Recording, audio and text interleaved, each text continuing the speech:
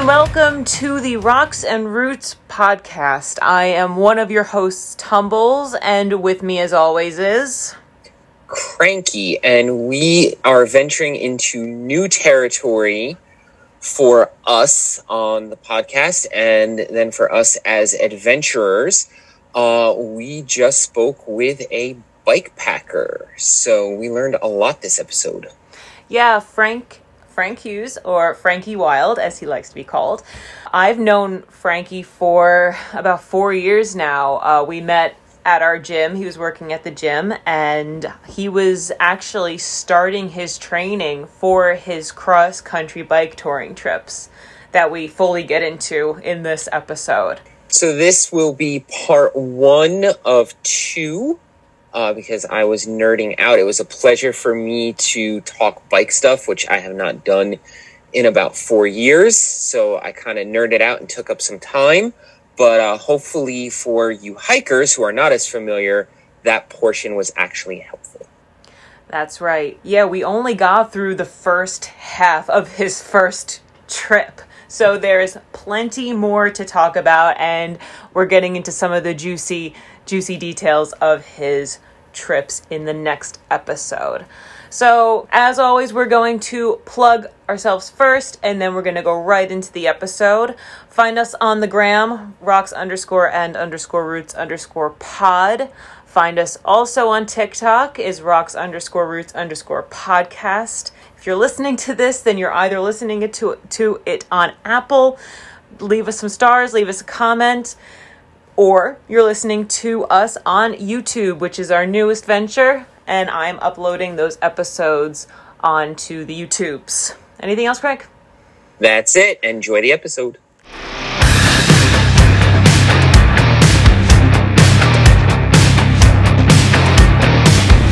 Well, good evening, Frankie. It is so lovely to chat with you this evening.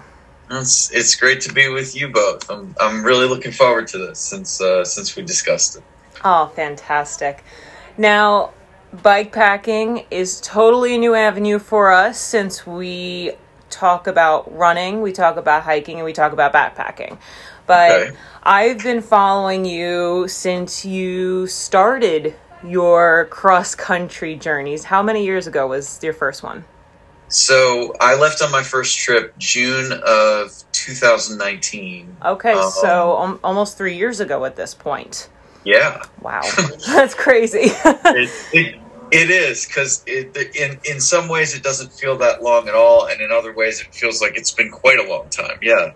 No, don't we know that? I mean, we were thinking about our first backpacking trip was already almost 4 years ago.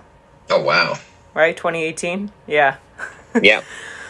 All right. So before we get into your journeys, can you please tell us how you got into bike packing and what drew you to it and your history?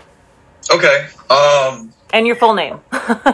So my full name, because many people actually don't know this, is Frank Hughes III. Oh. I am the third. And I don't share that with people very often because it always makes me feel like, oh man, my name hasn't been popular for a century. But yeah, that's my real name, Frank Hughes. It's not Frankie Wild, as much as I might like it to be sometimes. But a story for another day. So, how to get into bike packing? I think before we can get into that, there's sort of a preliminary clarification that's necessary, because the bike packing or adventure cycling community gets very hung up on terminology, and I think a lot of it's ego driven. Sounds like the hiking community. Yeah, it's interesting how, similar personalities end up in similar circles. So what most people think of when they think of bike packing is long distance rides that are mostly or entirely off of public road. A really good example of bike packing would be the GDMBR, the Great Divide mountain biking route, which is 2,700 miles. You're basically riding the spine of the Rocky Mountains, and it's 90% off pavement. Wow. That is not what I do. What I do is mostly on pavement bicycle touring. I would definitely love to bike pack someday. The bike that I have right now isn't built for that. It's not to say that it couldn't be, but generally sort of bike packing, bicycle touring, that all sort of falls under the greater adventure cycling category. So I guess that's a roundabout way of sort of prefacing my answer. In terms of how I came to this, I can remember the first time I rode a bike. I was probably 6 or 7 years old. The first time I rode a bike without training wheels, because I had ridden tricycles before that. And I remember how proud and excited I was going down the street in front of my grandparents' house.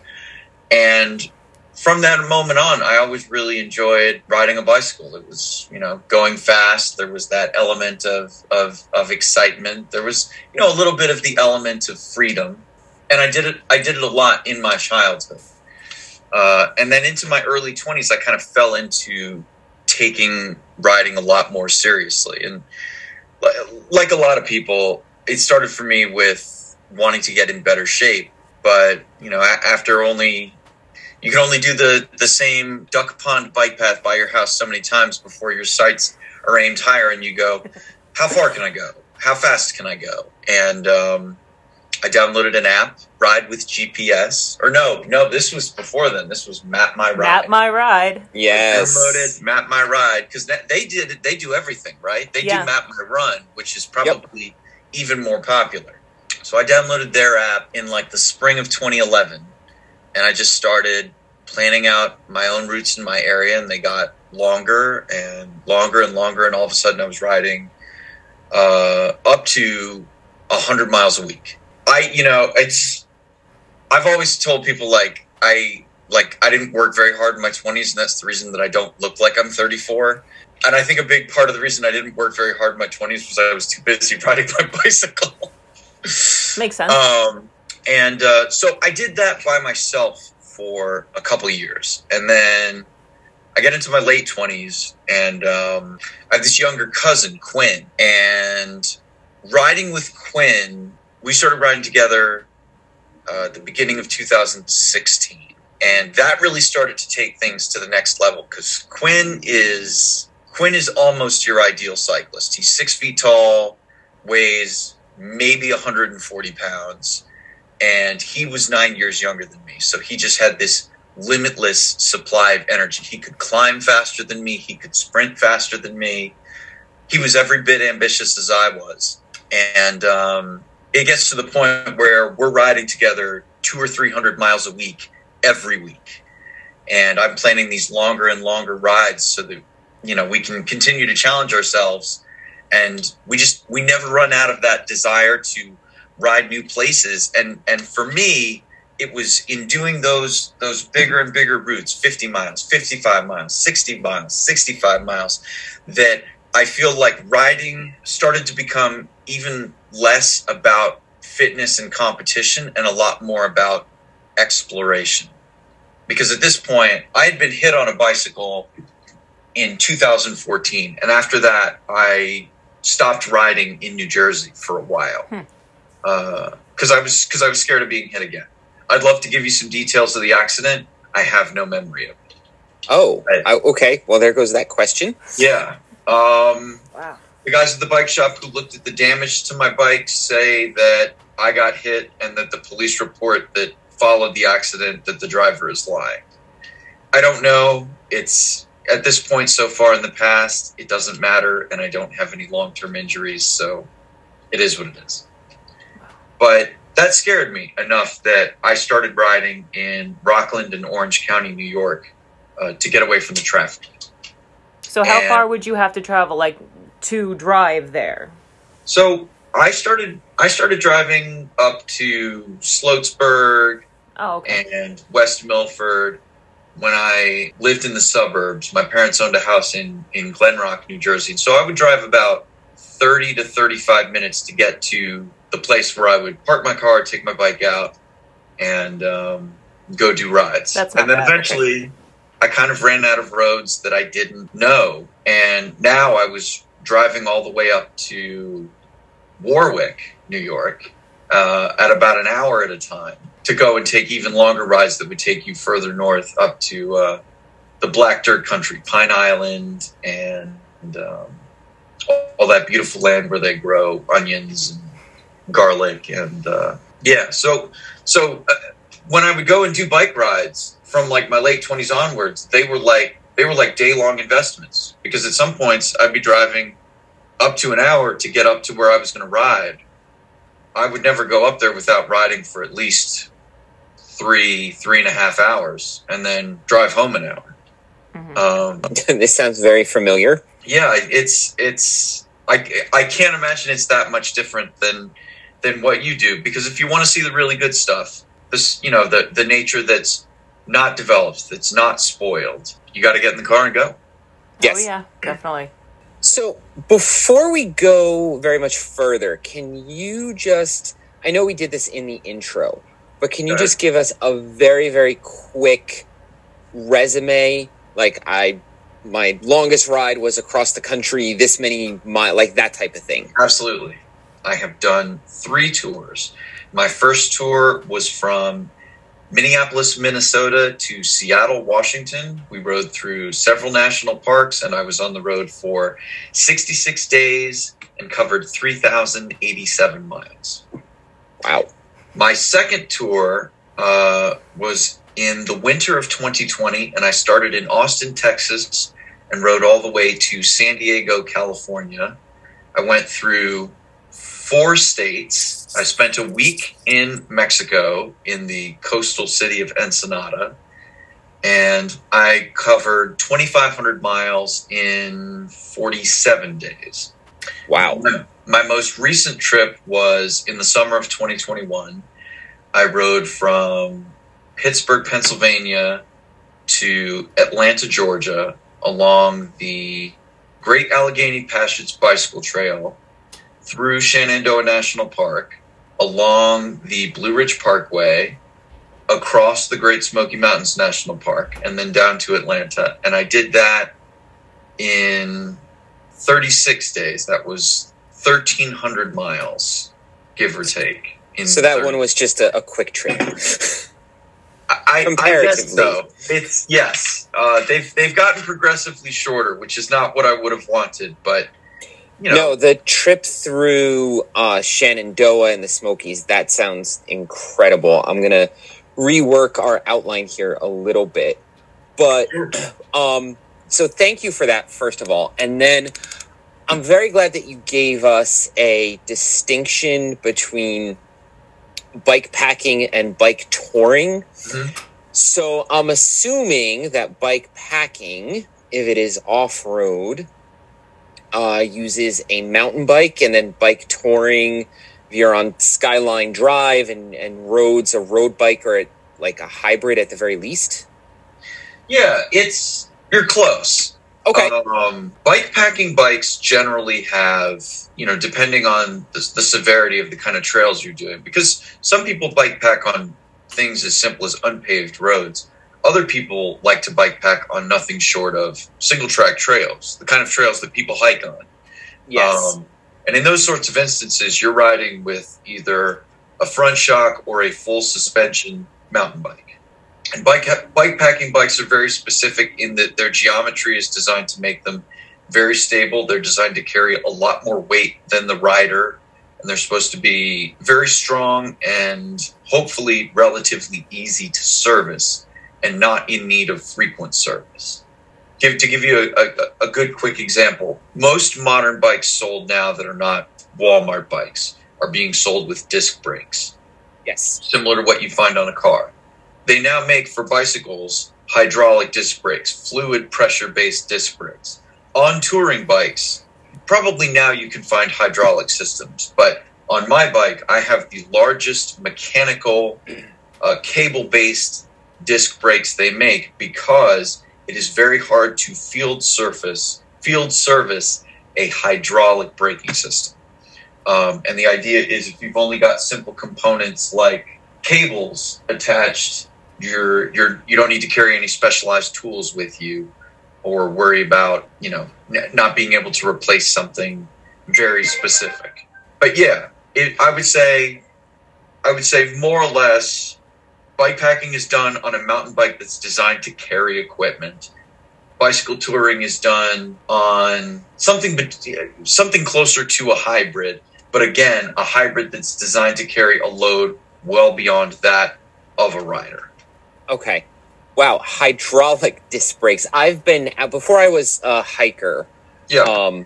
I was a mountain biker, and I remember when disc brakes first came out, and my friend and I were so amazed, and we dropped all this money on new bikes, and now that there's hydraulic disc brakes, it just is a refresher for me in how quickly this technology, like all technology, advances. You're basically now talking about a motorcycle without an engine. It's getting to that point. I mean, there are people who now tour on e-bikes. That's become a thing now, and there are writers and bloggers who are developing routes so that people who might not have the level of fitness, or because of something like disabilities, or other medical related issues, whatever it is, maybe they just don't want to grind themselves into dust every day. People are coming up with routes where, okay, you can camp here, here, here, here, and here. This is your mileage totals for the day, and every day you'll be able to give the bike a full charge. So now touring is becoming more and more accessible to everyone, which I like, in that more people understand what it is that I enjoy so much. And a small part of me is like, oh, well, it's not that special anymore. We can identify with that, and then you're dealing with, well, if people are using e-bikes, they're probably taking different routes than you do. I was going to say you're probably dealing with more people out there and potential overcrowding. But if people are planning their route around charging stations, that's probably different than what you do, I'm imagining. Yeah, that's definitely a factor. If you're riding an e-bike, if that's a limiting factor to where you're touring, there's places I've gone you can never go. Which not to be exclusive, not to be exclusionary, but I like that. I like that I've been places that have been remote. I like that I've been places where I've been the only person within a mile of my surroundings. Well, that goes back to what you were saying about how this is for you exploring. It is about the riding, but it's also a large factor is exploring. So that totally fits in with that. That's absolutely. Yeah, completely understandable. So, I'm sorry. That's okay. I mean, I kind of thought before we came on that, Crank, you would be rather interested in this since you do have a history with off-road biking. It's making me feel old, though. I haven't done that in almost 5 years, and the technology is completely different. You can always pick it back up. That's right. Yes, for the low price of a minimum of $3,500 to get a bike. Oh, yeah. No, it's not a cheap hobby, baby. No, not at all. Well, we're finding that with hiking, too. I mean, you can just get out there in your sneakers and walk, but, I mean, we like our creature comforts, and we get ultralight, and we want to walk faster, and we want to sleep comfortably, so that all adds up. Got to get those $50 titanium sports. That's the move right there. Just titanium everything. Or in your case, Frankie, I'm assuming it's carbon fiber everything. Carbon fiber. So on road bikes, that's definitely the case. I don't have anything carbon fiber on any bike I own. Carbon fiber is really strong. There's nothing lighter that you can put on a bike. What they use in Formula One cars, and it is what they use in Formula One cars. I'm very impressed you know that. Because that's ironically one of my favorite things to watch is something that destroys the environment that I love to see so much. But I don't have any carbon fiber on my bike, but yeah, that's sort of the go-to to make things weigh nothing. And I'm sure I could find something dumb to put on the bike, but carbon fiber shatters and doesn't bend, and I've bent some stuff on the bike before, and it's easier bending to bend is back. Bending is better than shattering. Yeah. Yep. So my segues have been on point. They continue to be on point. I was waiting for you to go and segue that. Yep. For you to talk about your bike and your kit. And I know, like, with hikers, if you open that question up, like, we could go for 35 minutes. But can you give us kind of the Cliff Notes version of what type of bike do you have, what accessories, and then just your basic kit. What do you take with you to survive? Absolutely. I mean, and I'm sure it does change, Frankie, if you're in the Pacific Northwest versus down in the southern states. So go for it. Okay, so my bike is a red 2019 Trek 520 disc. How I came to that bike, I spent a lot of time on a vintage Trek in my 20s, so I was always kind of partial to that brand. And the 520 is like the touring bike. You know, now there's a lot of brands that produce touring models. You've got the Surly Long Haul Trucker, Salsa Marrakesh, Kona Sutra, Koga World Traveler, Specialized AWOL. All of these brands make it, but every bike, every popular touring frame is based on the bike that I have sitting behind me. I like to tour fully loaded, which means I carry everything I need with me. I have a tent, I have cooking gear, and I spend most of my nights sleeping outdoors. So my bike comes with a front and a rear rack that shroud the front and rear wheels. And on both sides of the rack, I carry waterproof bags called panniers. It's a French word. People all pronounce it however they want. But Word of the day, kids. right. Yeah, I've heard pannier, pannier. We'll just say pannier. It was also used in the 18th century for women that accentuated the hips, so that does make sense. You know, looking at how they sit on the bike, I'm not surprised that was the word they chose then. So I have 4 panniers. I have a set of rear panniers and a set of front panniers. And So how much water would that be fully loaded? so the panniers carry everything. The water goes somewhere else. Oh, okay. Water. So most bikes you see, they'll kind of have a triangle at the middle of the frame where you'll see people put water bottle cages, hold their bottles. Mhm. That's fine for a day ride. If you're going to be out in the middle of nowhere, like you guys have experienced with hiking, you need to carry a bladder with you, some kind of dromedary bag. So I went to a company in Arizona that custom makes frame bags, bags that Velcro strap into the triangle of your frame. And I found a waterproof roll top frame bag and put it in, and I carry 6 liters of water in a bladder inside the center of the bike. That was something I started doing after the first tour, and I specifically arrived at that solution because, as you know, water is heavy, and I needed something that could swing very easily to be as close to the center of balance of the bike as possible, and the only place that made sense to me was as low as you can get it between your legs, and that is where the frame bag came from, and it's worked out really, really well. And so I have rear panniers, front panniers. I have a frame bag. I have a handlebar bag. That's generally where all the most important stuff goes. Credit card, bear mace, knife, flashlight, snacks. You know, all things that Very accessible. Right. I do have water bottle cages that sit behind my handlebars. They Velcro strap to them. Not a great solution on a road bike because it raises your center of gravity, but on a touring bike, it makes everything so convenient.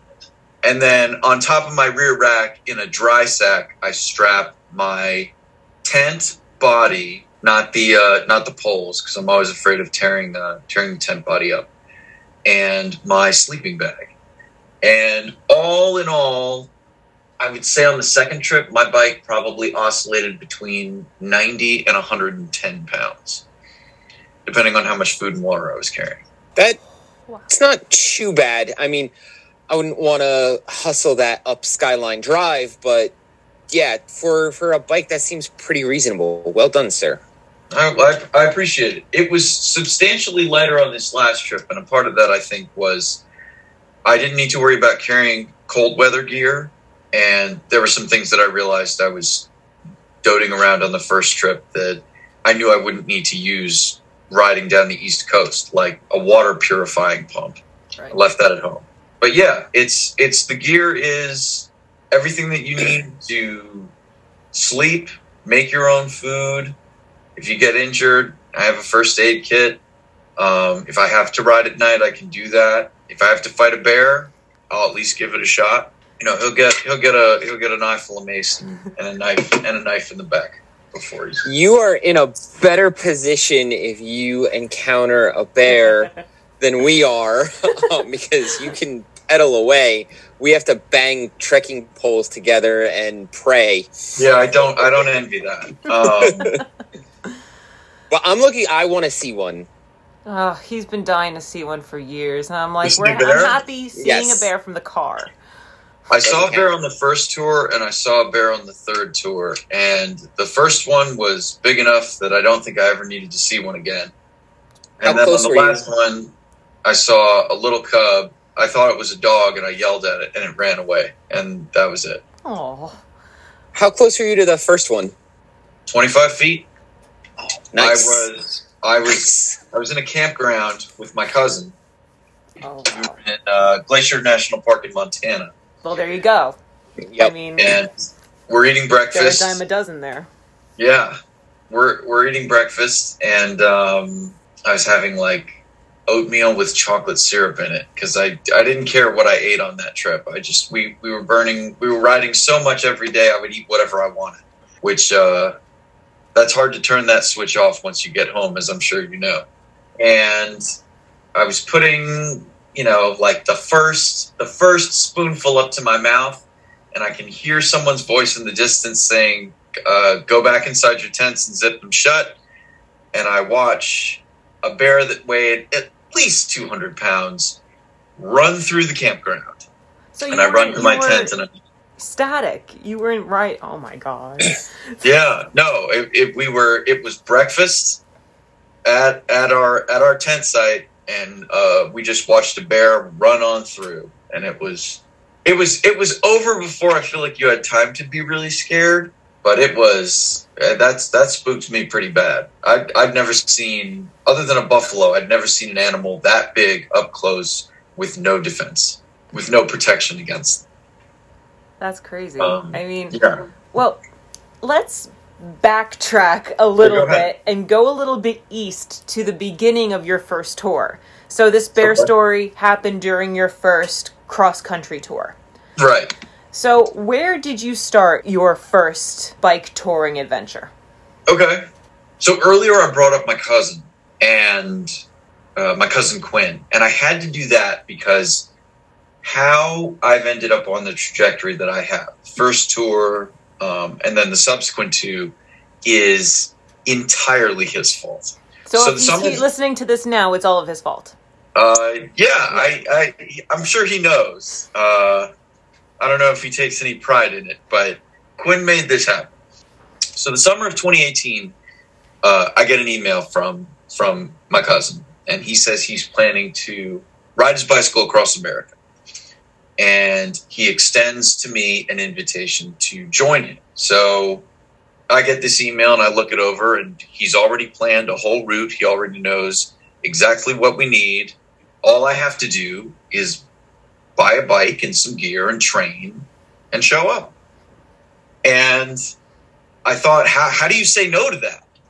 Oh, it's a lot of people have really ambitious ideas, and I feel like the thing that holds them back the most is they got the big picture, but finding all the steps. And in this instance, really all I had to do was say yes and keep up. And it was the opportunity to do something with my cousin that I knew would be incredible. And it was one of the things I enjoyed doing the most. So March of 2020, I started training at the gym that I worked at. I just get off shift and take classes that my coworkers taught. Interestingly, I didn't do any training really on a bike before this trip. Literally, I kind of walked away from riding for a while because I got into strength training in a gym because I worked at one.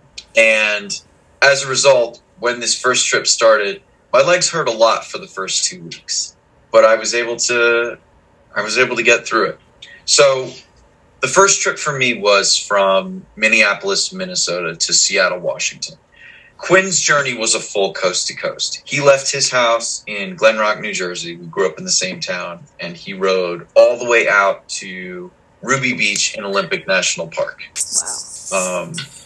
And then the journey ended in Seattle because we ended up circling the Olympic Peninsula, and Seattle's an easy place to fly home from. So I joined him in Minnesota because the kind of work that I do outside of working at a gym, the early summer is the big money season. And so I made a point to go over his itinerary with him, and he had a pretty good idea of where he would be every 2 to 3 days because he's a very good planner. He's a very detail-oriented person. And what I realized was the latest I could really join him and still take a direct flight and not miss any of the good stuff, because I really wanted to ride out west. I didn't care about riding through New York State or, even Ontario. It would have been cool to ride in Canada, but it's not that much different from where we live anyway. I had all these delusions of grandeur about craggy mountains and the Red Rock Desert. So June 22nd, I was performing as an entertainer at a wedding, and June 23rd, I was on a plane to Minneapolis, Minnesota, to ride that day 50 miles south of the city and meet him in camp in a state park in a tent that I had never opened. And so that's where it all started, June 23rd, 2019, in the pouring rain. Of course. And that was I remember distinctly. The one thing I did not want to do the first day of this trip was ride in the rain. And I rode in the rain into the darkness, and I hated it. But I got to the end of it knowing it can't really get more unpleasant than this. And if you made it through this day, you're going to make it to the end of this trip. Nothing will stop you. Now and that's the same attitude as I think most adventure sports. Well, all adventure sports people need to have that attitude. Like, if you quit on a bad day, you're not going to want to do it again, ever. So that's the golden rule. You can't quit on a bad day. So pushing through is absolutely essential. But yeah, that riding in the rain, especially on your first day, that's absolutely brutal. Yeah, I don't love riding in the rain. I never have.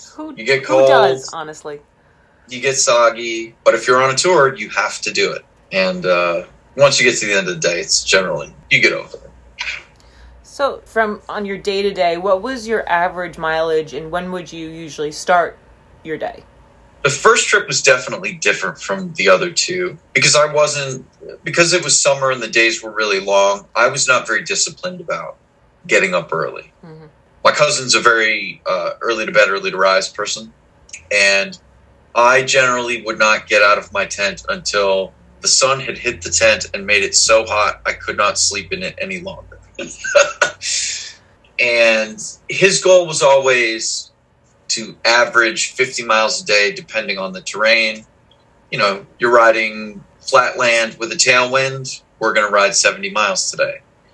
You're riding with a brutal headwind, which there was more than one day that was the case. You might only ride 25 or 30 miles that day. You've got undulating terrain somewhere in the middle. A lot of times what ultimately dictated our itinerary for the day was, where's the next place we can sleep?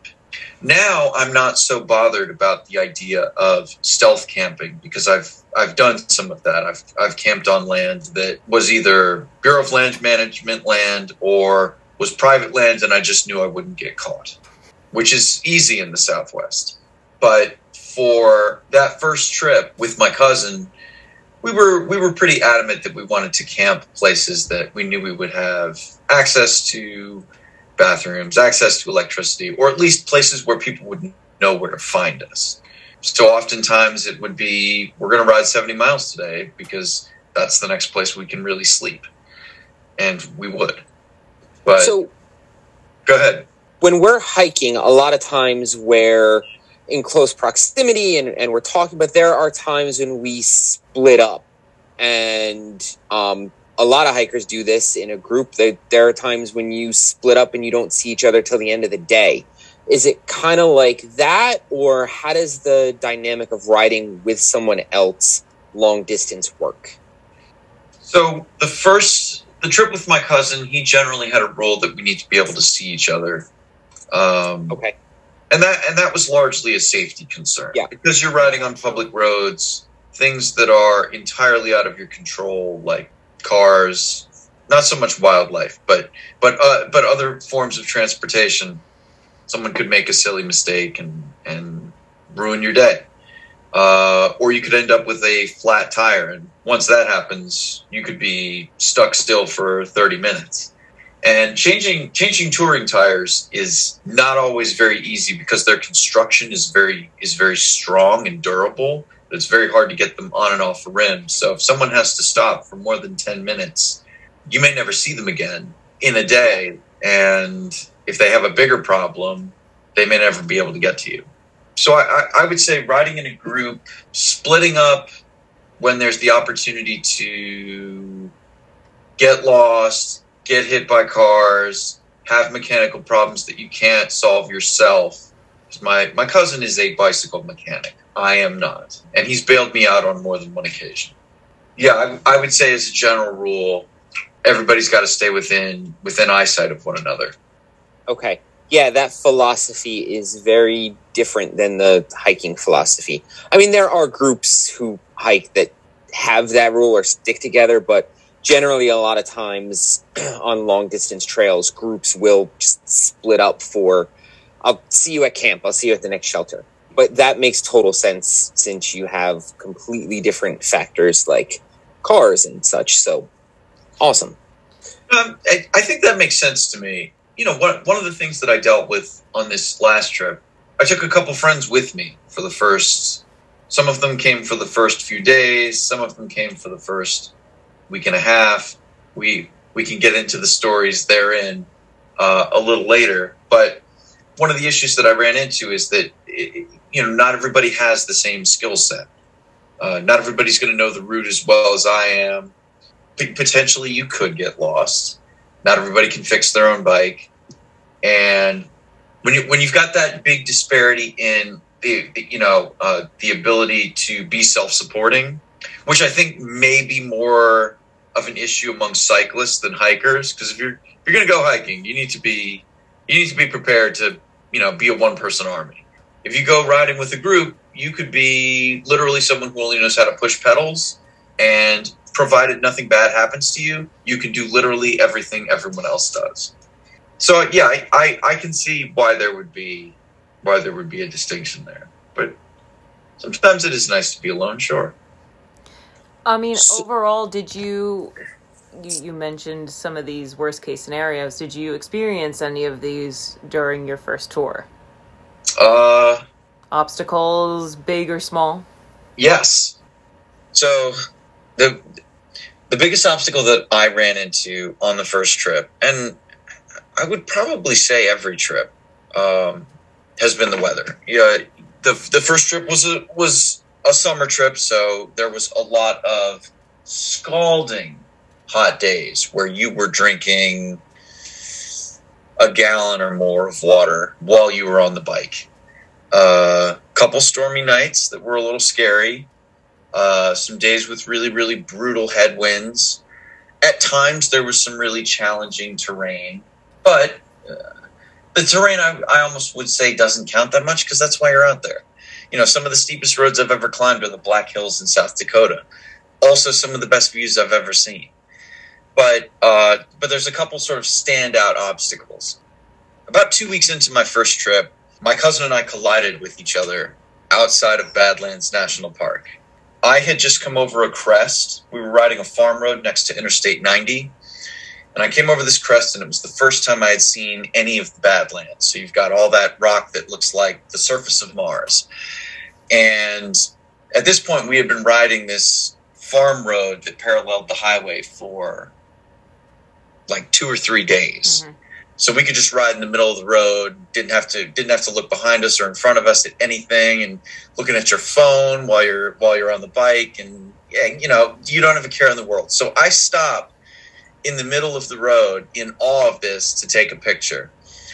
And Quinn comes over the crest and sees the same thing, but instead of stopping, he just pulls out his camera phone and puts it in front of his face. and hits me from behind at about 15 miles an hour. And I watched my cousin go over my right shoulder over his handlebars. And I thought, I've ruined the trip. No. He's going to have a broken collarbone, ribs, arm, wrist. His bike will be destroyed. My bike will be destroyed. And amazingly, this kid, probably because he was 22 at the time and weighs nothing. Didn't break any bones. Basically. Yes. Right. He flew and bounced off the hard, hot, dry asphalt. He got a big cut on his chin, which he eventually got sutured a couple days later, actually. But somehow the bikes both survived. I mean, his wheel was bent and he had to true it, and his fork, I think, is still bent to this day. It's just never made that much of a difference in how the bike rides. I bent my chainstay. I bent the back of the bike and it wasn't shifting right for a few days, but it worked just well enough that I was able to ride 5 more days until we got to a real bike shop, and then they were able to straighten the frame. A lot of people argue online about what material to make frames out of, and they do make carbon fiber touring frames, but they're not really serviceable. And they do make aluminum frames, which are lighter than steel, but you can basically crash them once, and if you don't bend them back right the first time, you have to throw it out. A steel bike, you can smash up again and again and again. And fortunately, Vixen is steel, so they were able to bend it back, and it worked well the rest of the trip. But I would say weather was a big obstacle. You know, mechanical issues happened occasionally. You get flats here and there. Both of us were fortunate that neither of us broke a chain, but we carried components for that. There's one night in kind of to put a period on weather being an obstacle. There's only one time in my life where I've really thought this might be it. You might be about to die. And that was in a tent after midnight in Murdo, South Dakota. My cousin and I were riding across South Dakota as fast as we could to get to the Badlands. This is 2 days before we run into each other. We ride until the sunset. We get into this town. Murdo is a great name for a town, by the way. Yeah. It's great or not, it's one I'll never forget. There's not much there to see. So we get to Murdo, and there is nowhere to stay except a Super 8 motel. And both of us are cheap and not going to spend whatever it costs to spend a night in a hotel when we should be perfectly fine outside. So this might have been the only time we stealth camped on this trip, actually. We wait for the sun to go down. We made dinner at a baseball field, like a peewee baseball field, and then we camped on the other side of trees right on the edge of town, put the tents down, went to bed. And at about 11:45 at night, my cousin runs over to my tent and he's banging on the tent door saying, "You have to restake your tent and we have to lay the bikes flat right now." And I get out of my tent and I look up in the sky, and something bad is coming because there's lots of lightning and clouds that are interesting shapes. So we restake the tents and lay the bikes flat, and I get back in my tent and I put on my eye mask and put in my earplugs and tell myself, "All right, you're going to be fine. I'm going to sleep through this." Then the rain starts, and the rain's pretty loud, and then the hail starts, and the hail is too loud to ignore. And then the wind starts. And when I started to get really worried was when one of the stakes that held my rain fly into the ground got ripped out. And then the other side got ripped out. Now the rain fly is pressed against the tent, and there is water coming up into the tent, I guess because of air pressure. So now I've got water slipping under the rain fly and over the base of the tent body into the tent next to me. And then the wind starts to get strong enough that it starts to collapse the tent on top of me. So I'm now sitting up in my sleeping bag, shivering, using both arms, holding the tent, trying to keep its shape so that, because I'm terrified that it's going to pick up in the wind. And it was right around that time that it was so loud, and there was this strobe light of lightning coming through the tent at me, that I thought, at the other end of this is a tornado. And you, at this point, you can't run from it. There's nowhere you can get to. Yeah. You're probably going to die if there is a tornado and it gets to you, and there's nothing you can do about it. And I remember having this moment where it was just, you can't panic right now because you can't change the outcome. Whatever's going to happen, you can't change it. So just get to the next minute. And it felt like forever, but in reality, it was only about probably an hour and 15 minutes that I was sitting up with my arms pressed against my tent, trying to keep it from collapsing on top of me, and just hoping that what felt inevitable wouldn't happen. And so finally, you reached that point of acceptance, which is a very scary place to be. Fortunately, I don't think we've ever been there. I don't ever want to be there, but that sounds absolutely horrific, dude.